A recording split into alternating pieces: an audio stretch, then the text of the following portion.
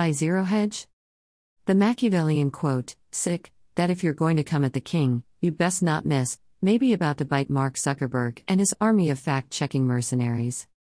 While Zuckerberg may feel omnipotent atop his opaque algo world, but the so-called fact-checkers so expert at shutting down any narrative conflicting information, on behalf of, and often at the behest of, the Biden administration, may have met their match by claiming that one of the world's oldest and most prestigious medical journals delivered false information that could mislead people. As we detailed in early November, the British medical journal, BMJ, a weekly peer-reviewed medical trade journal, published by the trade union the British Medical Association, published a whistleblower report calling into question data integrity and regulatory oversight issues surrounding Pfizer's pivotal Phase 3 COVID-19 vaccine trial. Brooke Jackson, a now-fired regional director at Bentavia Research Group, revealed to the BMJ that vaccine trials at several sites in Texas last year had major problems, including falsified data, broke fundamental rules, and were slow to report adverse reactions. When she notified superiors of the issues she found, they fired her.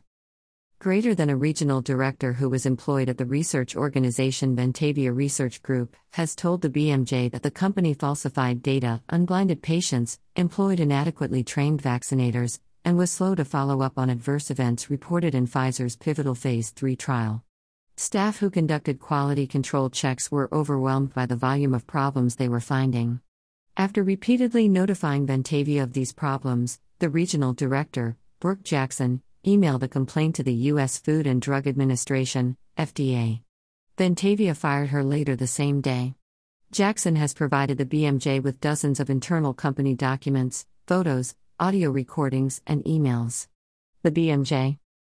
Very soon after, as the worrisome story went viral, BMJ soon would get a taste of what Facebook, Google, and others are doing to independent media platforms. As TrialSiteNews.com reports, even though BMJ is one of the most prominent medical journals and the information was rigorously peer-reviewed, strange things started occurring. For example, readers would try to post some of the information on social media such as Facebook to share with their networks. But some reported being unable to share it, the information. Moreover, those individuals that were simply sharing this content, peer-reviewed from the BMJ, were warned by Facebook that, independent fact-checkers concluded, this information could mislead people. Moreover, they were told, those trying to post the article were informed by Facebook that people who repeatedly share false information might have their posts moved lower in Facebook's news feed.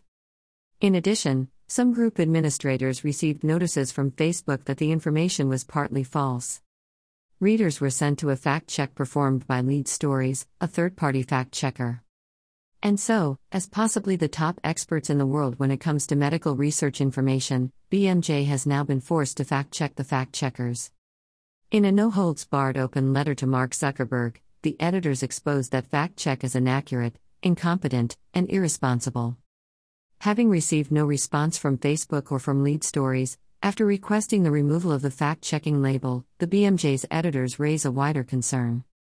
Greater than we are aware that the BMJ is not the only high-quality information provider to have been affected by the incompetence of Meta's fact-checking regime. Greater than rather than investing a proportion of Meta's substantial profits to help ensure the accuracy of medical information shared through social media, you have apparently delegated responsibility to people incompetent in carrying out this crucial task. Greater than fact-checking has been a staple of good journalism for decades. Greater than what has happened in this instance should be of concern to anyone who values and relies on sources such as the BMJ.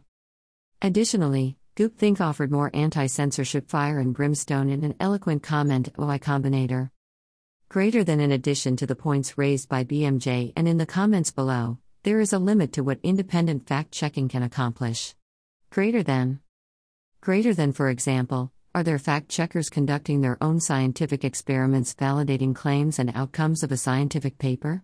Are fact-checkers reaching out to sources from a news article and verifying quoted information?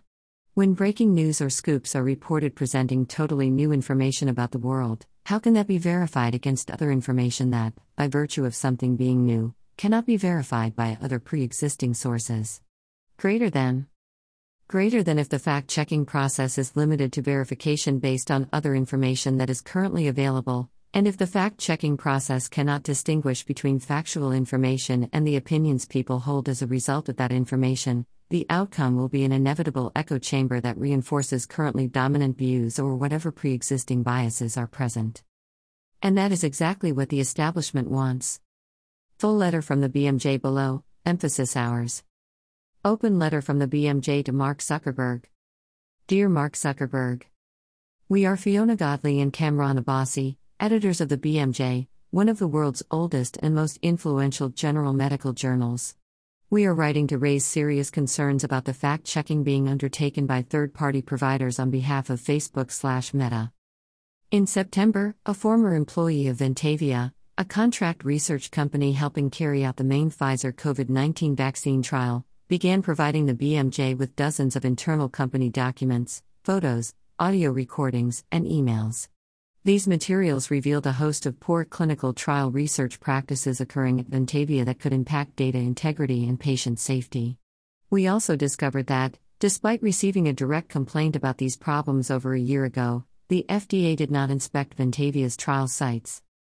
The BMJ commissioned an investigative reporter to write up the story for our journal. The article was published on 2 November, following legal review, external peer review and subject to the BMJ's usual high-level editorial oversight and review. But from November 10, readers began reporting a variety of problems when trying to share our article. Some reported being unable to share it. Many others reported having their posts flagged with a warning about missing context. Independent fact-checkers say this information could mislead people. Those trying to post the article were informed by Facebook that people who repeatedly share false information might have their posts moved lower in Facebook's news feed. Group administrators where the article was shared received messages from Facebook informing them that such posts were partly false. Readers were directed to a fact-check performed by a Facebook contractor named Lead Stories. We find the fact-check performed by Lead Stories to be inaccurate, incompetent, and irresponsible. It fails to provide any assertions of fact that the BMJ article got wrong.